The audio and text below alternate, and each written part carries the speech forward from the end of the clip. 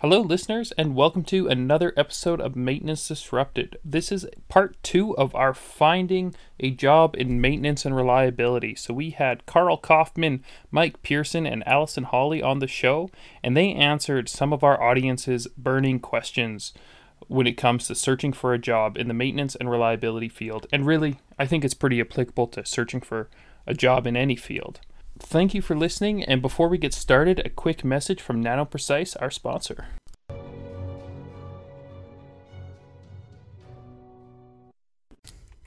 Hey listeners, this is Blair Fraser, one of your co-hosts of Maintenance Disrupted. And as you are probably aware, we have a sponsor, NanoPrecise. Each week we are going to bring you a snippet of information called Machine Doctor to the Rescue. This week's Machine Doctor to the Rescue: for an exhaust blower in one of the leading steel plants, NanoPrecise, using their Machine Doctor, their 6 parameters in one: vibration triax, acoustic emissions, temperature, true RPM, humidity, and magnetic flux, was able to detect an early fan bearing fault, which helped the end user save costly downtime. To find out more information, go to nanoprecise.io. And now on to the program.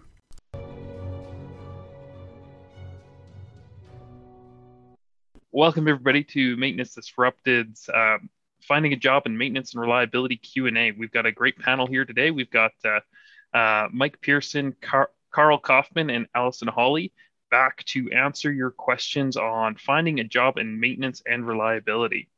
So we got a few good messages coming through on the website. So we'll just start with the first one, and I really like this one. And it's around pivoting from one industry to another. So I know I'll pass this one to Carl first, because I know, Carl, you specifically worked on this, I think, a few times. So the question is how to successfully pivot from one industry to another, still within the reliability niche.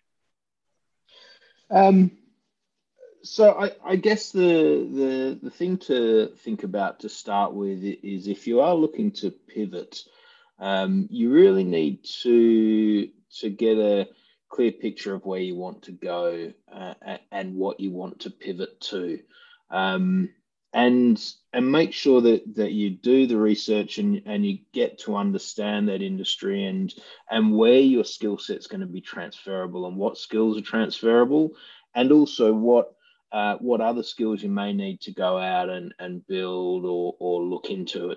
It's great to say, look, I want to pivot from, say, maintenance and reliability within refining or oil processing, midstream processing, something like that, and I want to move into maintenance and reliability within the renewable energy sector.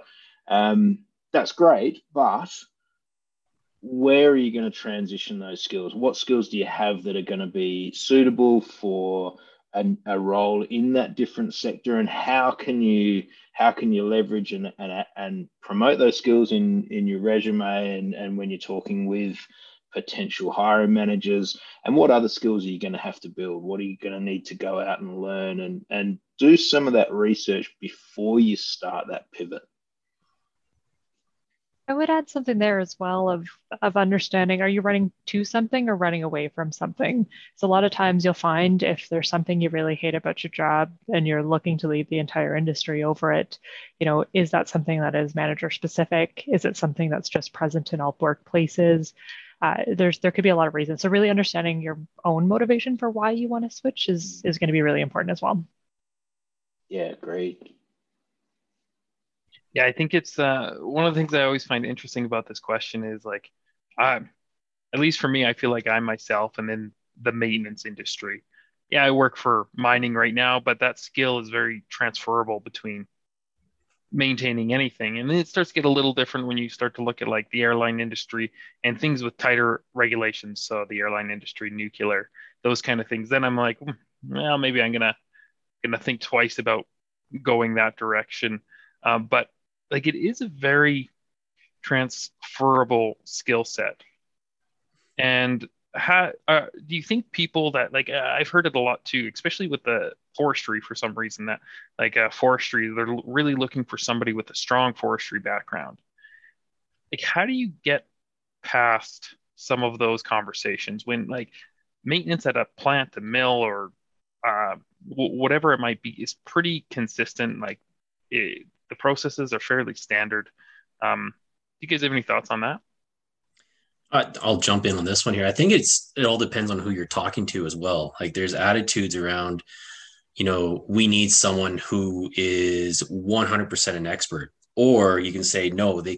Someone else will come in and say if they understand the concept, and they have the right attitude, they'll pick this up very fast here at the same time. So overall, like if you're jumping into forestry, I do agree with you, Stephen, that if you have the skill set, the trade, and the degree backing your knowledge there, you're most likely going to come in and just pick it up right away. Even though for myself, having worked in the forestry sector here as well, there are a lot of cases where hiring managers are specifically looking for that expertise coming in so individuals can come in and hit the ground running. But unfortunately, I do believe, what you're saying. Yeah, if you've got the background, you can really pivot into that sector quite easily.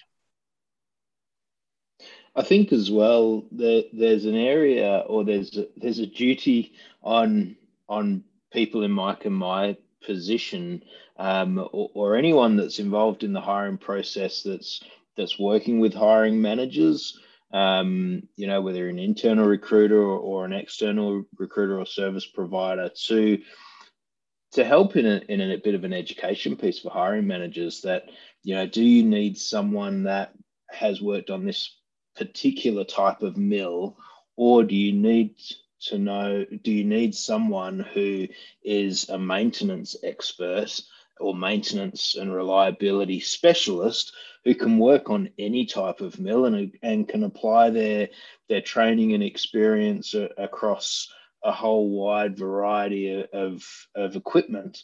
And sometimes people aren't necessarily asked that question when they're saying, I need someone that's worked in this particular area or on that particular piece of equipment. Sometimes it's our duty to ask the question, why? Why do you need that person to have that specific skill set? Yeah, absolutely. No, those are great points. All right. So my next question, and I'm going to throw this one to Allison first, but definitely want everybody's input, of course. What certifications and qualifications, if any, are companies looking for? So I'm sure that ranges quite a bit. And actually, you guys probably have a better understanding of the overall. But what I've been looking for is really just hands-on experience, right? So, and I've never looked for someone that had mining specific background because I am definitely one of those people that believe that that piece of it is easily trained. But I'm looking for someone that has, working experience, that understands what the challenges of a technician can be, and because that piece is a lot harder to train than everything else. So I've been a lot more flexible, but certifications has been something that I personally have not seen as much value in. Yeah, interesting. What are your thoughts, Mike or Carl? I'd say it all really depends on what the opportunity is and what the hiring managers are looking for. If you're looking for someone highly specialized to kind of handle, a very niche job, then yeah, there's going to be some certifications there that they're really looking for. But in general, if you're looking, for a reliability engineer or anything like that, then, you've got the background already for that. And then you just continue on with your experience and knowledge. But at the same time, if you're looking to better yourself, then add that certification in, go out and learn and have that ability to stand out from someone else. So that's just it, that if you're looking for work and you want to stand out from anyone else that's out there, have those certifications that, can, push you forward from someone else looking for the same job as you. But skilled tradesmen or anything like that, of course, have the IP or the provincial seal there for yourself. And If I know for millwrights, vibration analysis is huge as well. That every employer really values there too.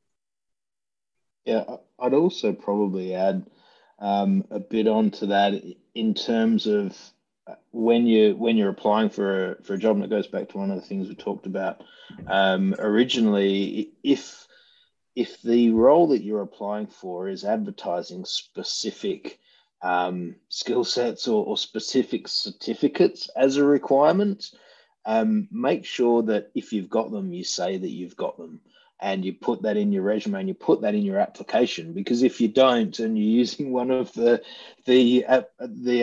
electronic or automated screening tools when you're putting your application in, your resume is not going to get in front of the hiring manager unless you tick that box. So make sure that you tick the box before you apply. And to elaborate on that, have that on page 1, not on the back of your resume. Yeah. Page 1. Yeah, that actually is a really good point, right? Like and back to my point of I might not care which certifications you have, but if you've gone through the work to have a skill set that's demonstrated in an area that we're looking to hire for, and especially if it matches with work experience, right? So often you'll see people that are going and kind of just trying to get certifications, but they don't have any work experience that line up with them. Then those I definitely am not putting as much stock in, that I don't know that you can demonstrate those skills, because it's not hard to get training. But if you have training and the paired work experience, yeah, that's definitely going to bring you more likely get you an in-person. Yeah, I always find certifications a bit of an odd topic, because you did the training, or if you do whatever training course you get and there's a certification attached, what's that actually proving? But if you have the certification that takes like years of experience to get, like some of the vibration ones are a perfect one, like Cat 1, Cat 2, Cat 3, like those aren't. Cat 1's easy to get, it's just a course and then you can get it. But if to get the more advanced ones, you have that experience component to validate that. And like you look at some certifications like the CMRP, that's a really popular one to see, but that's a fairly easy certification to get. You can read a book, write a test, and you got it. And I know a lot of people that have CMRPs that I wouldn't consider maintenance experts by any stretch. So but there's somewhere in between it is going to be the right one, at least in my opinion. So the quality of the certification is probably important too. But in terms of ones that I've seen most out there, like CMRP is probably the most common. And I think I've seen the lubrication ones as well, like MLA1 or MLT1. But outside of that, not really too much. What have you guys been on your postings or requests from your customers, Mike and Carl? What have you seen as like the most common certifications that people are looking for? Honestly, a lot of it comes down to, I'm just looking. That PEng is a big one for me. Like, my clients are asking for, well, we need the engineer, but we need the PEng with it so they can sign off on a few projects here as well. Certifications outside of that, it's all just a nice to have, to be perfectly honest. Yeah, absolutely. Now one of the questions I got and it is open to anybody, is around interview bias. So like when a lot of times companies will or put things out there that is, they have something specific in mind that they're looking for. They've already hired somebody. Is there a way to, and a lot of time gets invested into these roles. Like you go through the process, you spend an hour applying to their online system, then you get to an interview and you're like, like they're just going through motions. Is there an easy way to spot that or find that before you invest the time and effort into a role that was never really open? Not really. You have to hope or expect that every role that's advertised and that you're applying for is a genuine position that a company is looking to fill. the and the person doing the interview really should be treating every person they're interviewing with an equal amount of respect and time to understand and interview people that are potentially suitable to do the job. If someone, in my opinion, is wasting their time interviewing someone that they're not realistically considering, what's the point of them even going through the interview in the first place? Candidates might feel that there's interview bias or that the interview is not progressing well because perhaps right at the start of the interview they didn't make the right impression, and the person doing the interview decided quite quickly that they might not be right for the job for any reason. But I think it's unlikely that someone would spend the time conducting an interview with someone that they're not genuinely considering progressing through the process. It's unlikely that anyone, particularly, I mean, maybe slightly different in an internal situation, but someone working through if you're going through an agency recruiter, they're not going to spend their time interviewing someone that they're not considering to put forward for a role. So and I'm not sure if this is the direction that Stephen was intending, but I can give it as a perspective I had being an interviewee, is I often had the concern of, am I the diversity interview? Are they interviewing me because they need to show they interviewed a woman? Am I being seriously considered here?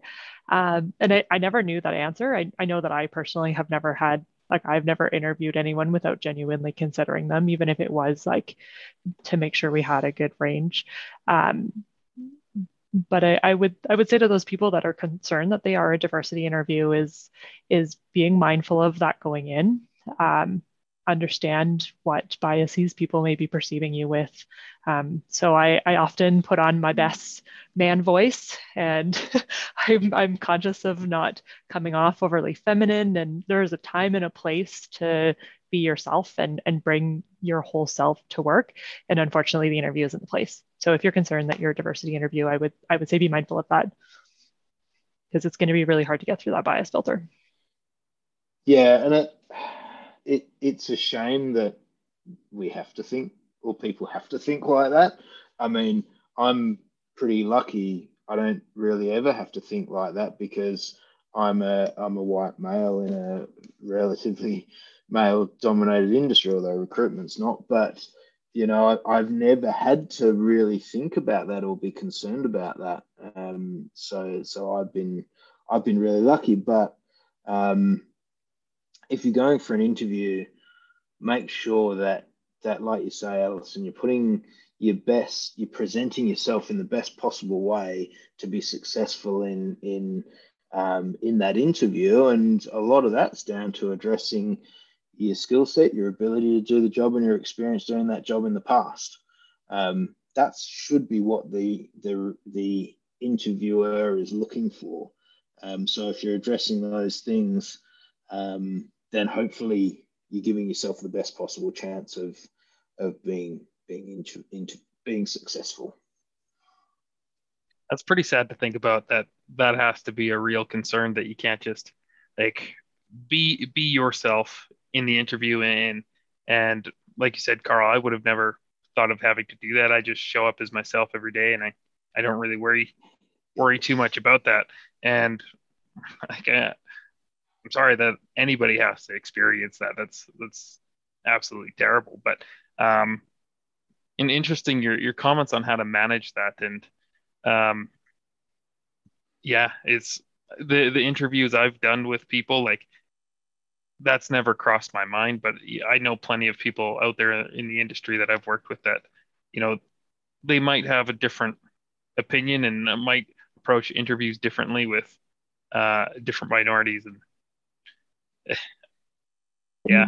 We could do a whole podcast on just from what I've seen at the other side of the table of how to make sure your own biases aren't coming through. But, just being mindful of, if you're the interviewee, you know what you're criticized for that isn't valid, and how do you avoid some of those pieces in the interview that people are going to just fit you into a stereotype. That's really the biggest concern. Don't let people see you as a stereotype. Make sure you're breaking outside of that mold, at least for that interview.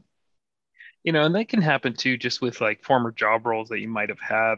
Like if you're an engineer and you're applying for a maintenance supervisor position, for instance, um, and maybe rightfully so that there is that bias in the interview because you're going to get that from the crews that you're going to be supervising. And so, are you able to effectively supervise that maintenance crew as an engineer when you haven't been on the tools? Like I think that's a valid criticism. The other one's not valid at all. So kind of on that same vein, I think we got a question there from Cameron in the chat. Are there particular personality traits that most employers are looking for that may be unique to the maintenance and reliability world? I know for me, I'll just start it. Well, everybody looks like they're having a good think there.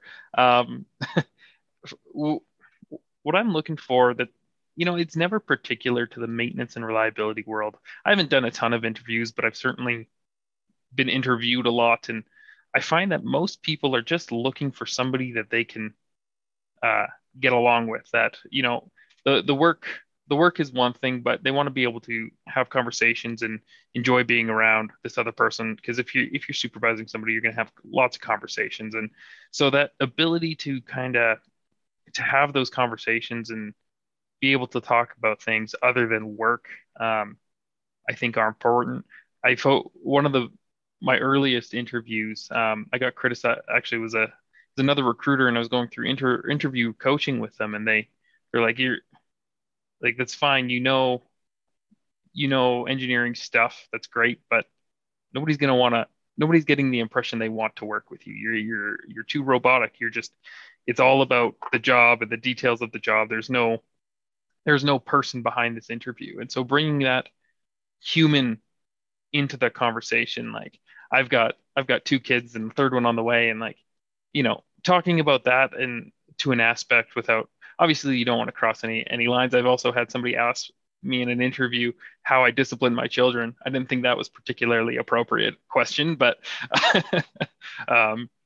there's understanding that there's that human beside it and bringing the person you are out into the interview. And if that person is shy and quiet, and that's okay. Like nobody minds working with those people, but they just want to get to know the real you.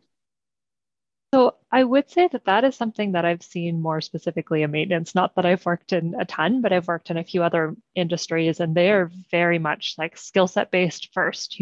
We want someone with a PhD in this area, or we want someone that's going to keep their head down and just work. And maintenance is very much a relationship based industry, and good or bad, there's probably an argument for either way, but that's the reality of it right now. And if you can't work as a team and you can't socialize within this industry, it is very challenging to be onboarded, but then also be successful in that role. So I would agree, making sure that you can show that, be able to laugh with the interviewer a little bit, and you're like 50% more likely to move on to the next stage. That's just it too.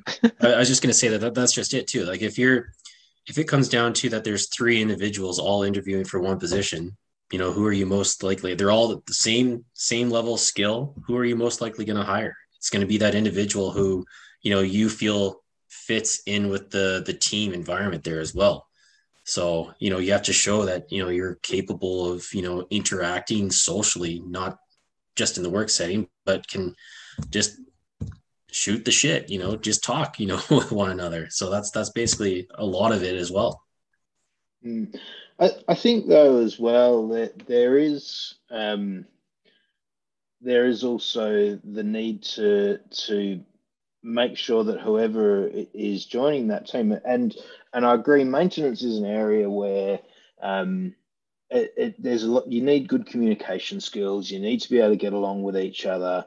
But you also need to make sure that you're balancing out your team, particularly if you're the hiring manager, to make sure that the personalities are going to balance out. You're going to have some people that are really loud and want to talk and this and that, and you're going you can't have every single person like that, because no work would get done, and it'd just be impossible. You need those balances of personality and all of those things to create a good, harmonious environment, and an environment, particularly in maintenance, like a lot of areas where there's a decent level of psychological safety as well, and people feel comfortable in the team, so that if they see something's happening that's maybe not right, anyone can feel comfortable to bring it up and to make the point and say, hey, look, we've done this wrong, or I don't feel that this was checked appropriately, because it can cause a catastrophic failure if something goes wrong. And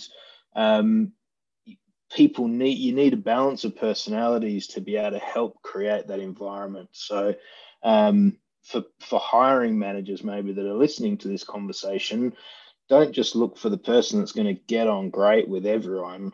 Make sure you've got that healthy balance on your team, because that will create a better team ultimately, and a better work environment that's going to get better outcomes. I would also touch on it in this similar vein, but if you're looking to hire the person and the tiebreaker is that you got along great with them, is that because they're a lot like you? Are you bringing on more people that are just the same mentality, the same sense of humor, because you all come from really similar backgrounds? So is it, one, not helping you bring new perspectives into the team, but also, going to be a challenge to increase diversity on your team as well? Yeah. Going back to the bias question, eh? yeah. If you get along great with them, there might be a red flag that a little bit biased. I've done quite a bit of work with people around building team cultures and creating and culture curation, essentially. And one of the most important things is, don't always look for culture fit, look for culture add, so that the personality, the team, everything is adding to your team and your culture, not just fitting in with something that exists. Yeah, that's a great point.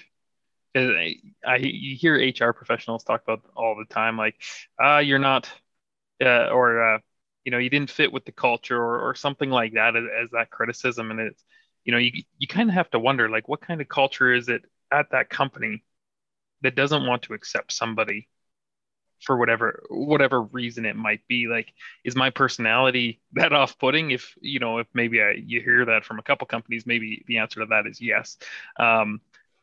But again, it's always going back to that. You're interviewing a company to see if you're a good fit for them, as well as if they're a good fit for you. And if your personality traits are setting off red flags for them, it's actually probably a good idea not to work there, because it's not going to be well. And I've had that too, and I've had a job where my personality didn't fit with the rest of the companies, and that's okay.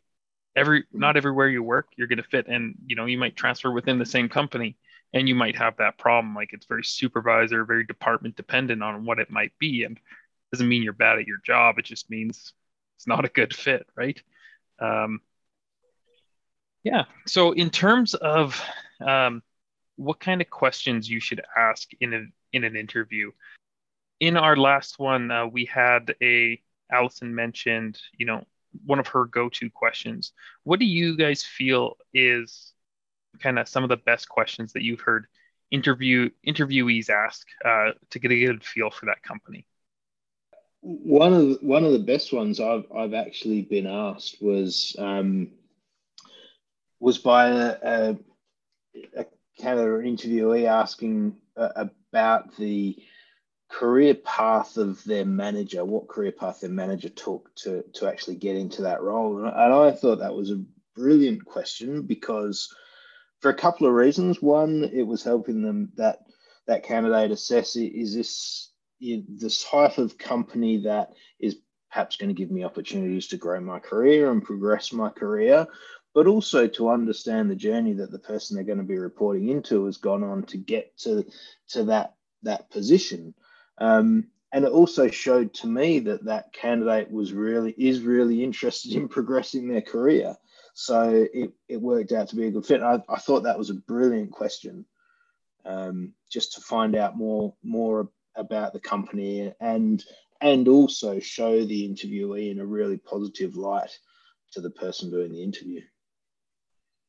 I would say, so this isn't, I'm going to take the negative version of this, but a question that I get asked quite often that I actually find really challenging to answer is when they ask questions that are too broad, where they're like, what's the best part about working for this company? And it's like, man, there's like thousands of employees that work here that probably all have different answers. Can you ask something about this department maybe? So I find those really broad overall company questions really challenging to answer. And usually it's a little bit of fluff. You're probably not going to get any valuable insight versus if you ask something that's more specific to the people in the room or the specific department, you'll likely get a better answer that's going to give you more insight. I always get paid on time. That's the best benefit, right? There you go.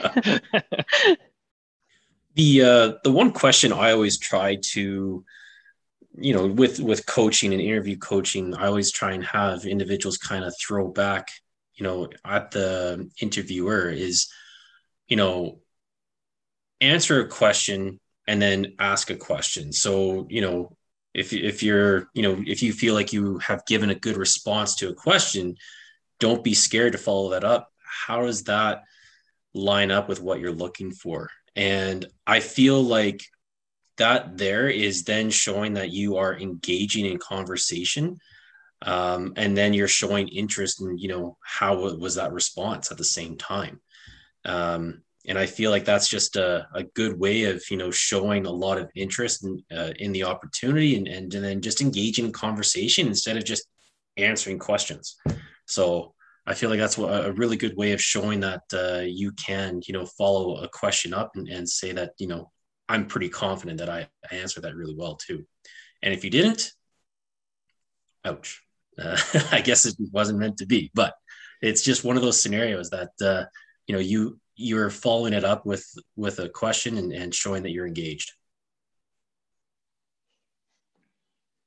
Yeah. Those are always the interviews that I found gone best, is where I've been asking questions throughout the interview, and then it comes back like, what questions do you have for us? I'm like, well, I asked them all already. Like we had a good back and forth through the whole conversation, and I prepared a few, but to Allison's point, they were vague or whatever and didn't really fit. And those kind of organic questions that come up throughout, those always, I think, add the most to context. Obviously, it's important to be prepared, but the more questions you prepared, the more likely that, it's going to come up throughout that interview and you can ask it. And then it's a lot more of an organic conversation. Exactly. Yeah, if someone's looking to prepare questions, a great one to prepare in advance is to ask the interviewer, if I was to be employed in this role 6 months from now, how would you deem that I've been successful or I've been a good quality hire for you? Because then you're asking them, what do they want to see you achieve in 6 months from now? And it gives you insight as the interviewee into what the company's going to want out of you. What are you going to have to deliver? Is that something that you want to deliver? It also shows to the person doing the interview that you are keen, that you want to achieve what they need of you. So it works well to inform both parties. Something else in that light, in terms of like getting to understand a company, is ask them what their onboarding process is. Because if you're coming into a company that is like well established and they care about employee development, they'll have an onboard plan ready and they'll know exactly what you're going to do. If you're coming into a company that's a mess and they've got no HR plan, they can't answer that question. And it's not always that a big company will have a decent onboarding plan. They might be a big successful company that's been around ages, but they might have no plan on how they're going to onboard you. And it might be a really small 10 or 20 person outfit that actually has a really good way of bringing new people on board and getting them to understand the business and what's going on and what's involved in their role. So you can't just judge that on the size of the company. So yeah, it would be a great question, great thing to learn. Well, I would say always have a question, because if you get to the end of the interview and they ask, do you have any questions, and you don't have any, they may look at that and say, are they really that interested in the opportunity if they don't have questions too? So I always try and say, come in prepared, have some questions, have them written down. Don't just have questions, in the back of your mind that you're going to ask, physically have them written down, come prepared. Don't be afraid if you're face to face, have your notebook out with the questions listed there. And as you go through the interview, just cross them off if that question gets answered. And then when you get to the end of the interview, you'll say, well, do you have any questions? And then you could say, well, I had a list here, but we crossed them off as we went through the interview. So unfortunately, I don't have any questions, but you did answer a lot of them as we went through the process. That way you're showing that you had questions. Yeah, absolutely. Awesome. So we got another question in the chat. What are the problems that companies are often trying to solve by hiring reliability maintenance engineers, developing predictive maintenance plans, or implementing condition monitoring? So I think this is, I think about this question, I think of it in terms of like, are we expanding a team? Like if you're just hiring to replace a role, that seems pretty straightforward. But if you're looking to bring in new maintenance engineers, like I think Allison, you're probably a good one to kick this off because you've been bringing in a lot of new people in and a lot of new roles that hasn't existed in your company before. Yeah, so I've kind of had two different areas. One is I'm looking for a specialty. I'm looking for someone that already knows everything about a certain type of a piece of equipment, and I can train the skill sets in order to actually be able to support the project work, but I need them to come with a certain set of experience. The other one would be there's just too much work. So sometimes I'm really just looking for someone to come in and backfill work that more technical people don't have the time for anymore. So especially as teams grow, there's a lot of that comes in where you're looking for someone that's going to be a little bit administrative that you can develop into bigger projects over time. So those have been kind of the two different types of people that I've hired. Yeah, for sure. Like I know for me, and I'm in a similar position as Allison, where we've got this work to do and mapping out what you need, and just going to the job postings. And I think this is where a lot of companies kind of will miss is if a job posting, it's pretty vague. It's one page, has half the page is taken up by very generic bullets of like what the company expects in terms of ethics and integrity and safety and all that stuff. And then there's like 3 lines of actual information on what the job is. And it's not always descriptive. So like, you look at something like maintenance and reliability. A maintenance engineer and a reliability engineer are actually 2 very different roles. And you're lumping them all into one. And like, there's a lot you can tell right from a posting. So if I see a posting for a maintenance and a reliability engineer, I'm probably going to think that's not the most advanced maintenance and reliability company out there. And they're going to expect you to be far more of a maintenance engineer than a reliability engineer. Whereas if you see just a reliability engineer, then, I'm thinking, okay, this is a lot more of the analytical work. I'm not going to be nearly as much necessarily in the shop with the equipment. And so there's a few things around that are you can spot with the posting of what they're actually kind of looking for. And it's important too, because if you come in and you're a reliability engineer and you're coming in, you're interviewing for reliability and maintenance engineer, they're not going to like the questions of what makes a good reliable program, because they're probably struggling to get any reliability across the line. They're looking for somebody that can help bring in a reliability program potentially or something. But they're treating it as a little more of an on the side of the desk job. And so I'm not saying it's a bad place to work. It's just, manage your expectations for what that job is going to be and talk about that however you see fit in your interview. And if I had a posting up like that and somebody asked, that kind of question around it, I'd be pretty impressed with that question, but I don't know if every hiring manager would be. A lot of times too, it's just budget. We have enough for one engineer. We want them to do both these types of work. So we're lumping it all into one. And that's probably a good thing to look out for no matter what. How broad or specific is that role, and what type of employee are you? Are you someone that wants to deep dive into one thing and be good at one thing, or are you much happier being a jack of all trades and touching everything just a little bit? Because there are people that are good at both, but most roles are only one or the other. So be mindful of that when picking out which you're applying to as well. Yeah, and it really comes back to the importance of asking questions during the interview, because job descriptions generally are written to be very generic and cover off a load of HR requirements. And then jobs are posted with a kind of a cut and paste of the position description, which doesn't really usually tell you that much. And it's not until you're in an interview that you get the opportunity to really ask some questions to understand what the job is, or at least when you're speaking to someone as a pre-screen prior to the interview, ask questions, find out what the job really is, to work out if to decide if you want the job or not. Again, you're interviewing the company as much as the company is interviewing you. So make sure you ask the questions. Yeah, absolutely. And for our last question, before we get into just kind of the closeout and plugs, what are the pay rates for reliability engineers with different levels of experience? So I think maybe a better way to answer this is, do you guys have any good resources to find out if you're being paid fairly? I think a good, at least for me, a good way to do it would be to ask somebody in the field if they're getting paid.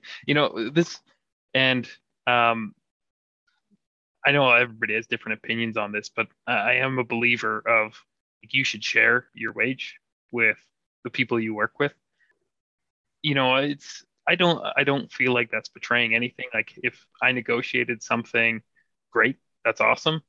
But if somebody's working just as hard as me, or maybe harder, should they not be getting compensated fairly in the same way? And I don't know what your guys' opinions are on that one, but how do you go about finding out if you're being paid fairly?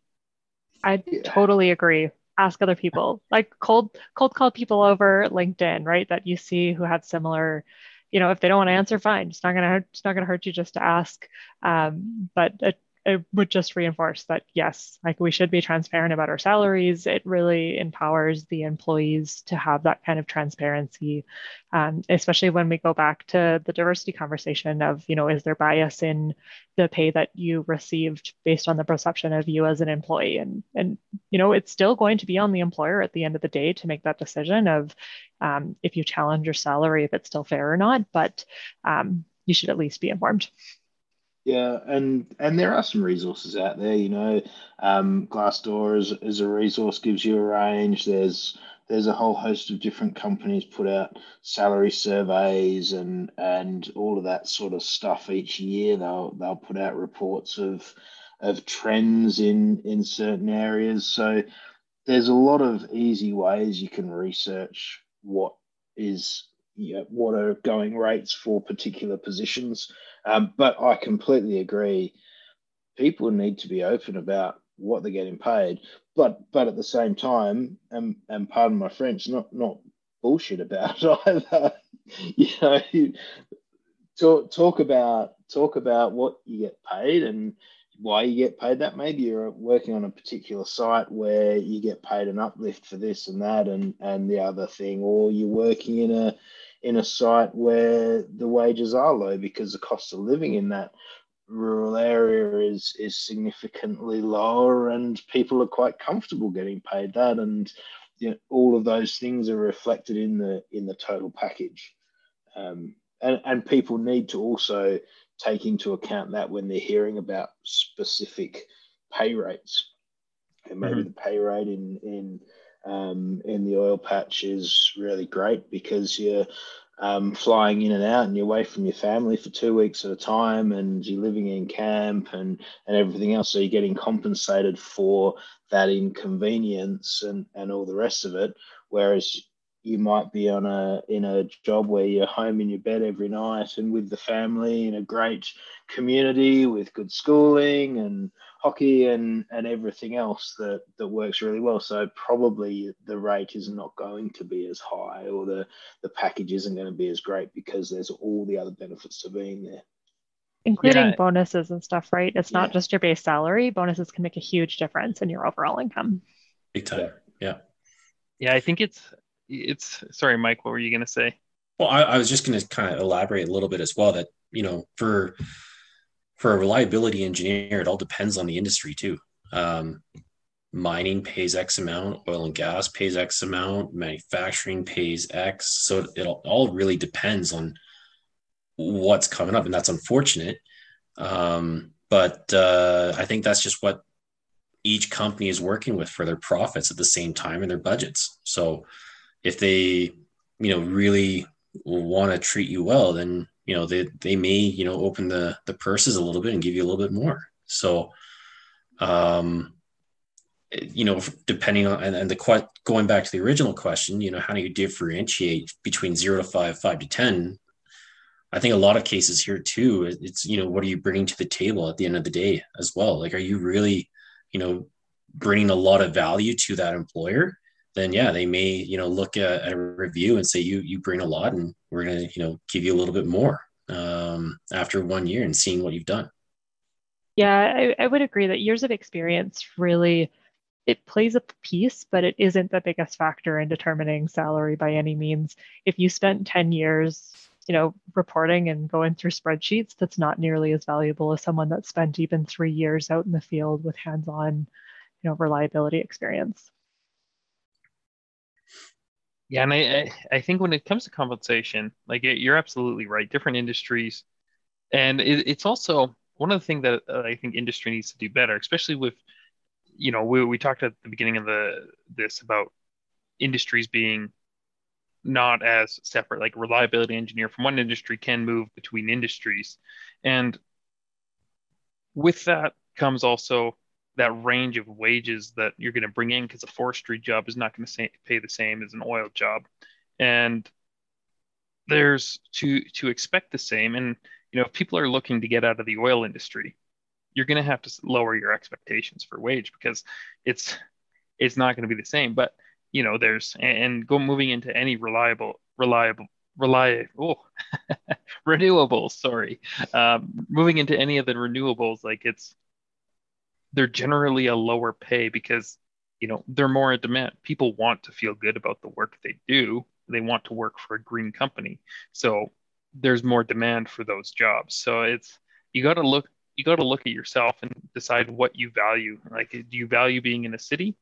That's probably going to lower your wage a little bit. Do you value being not doing shift work? That's definitely going to lower the wage expectations. And finding where that sweet spot is of, okay, this is what I can accept. This is the lifestyle that I want to live, and then finding a job that matches that, I think is, right now it is a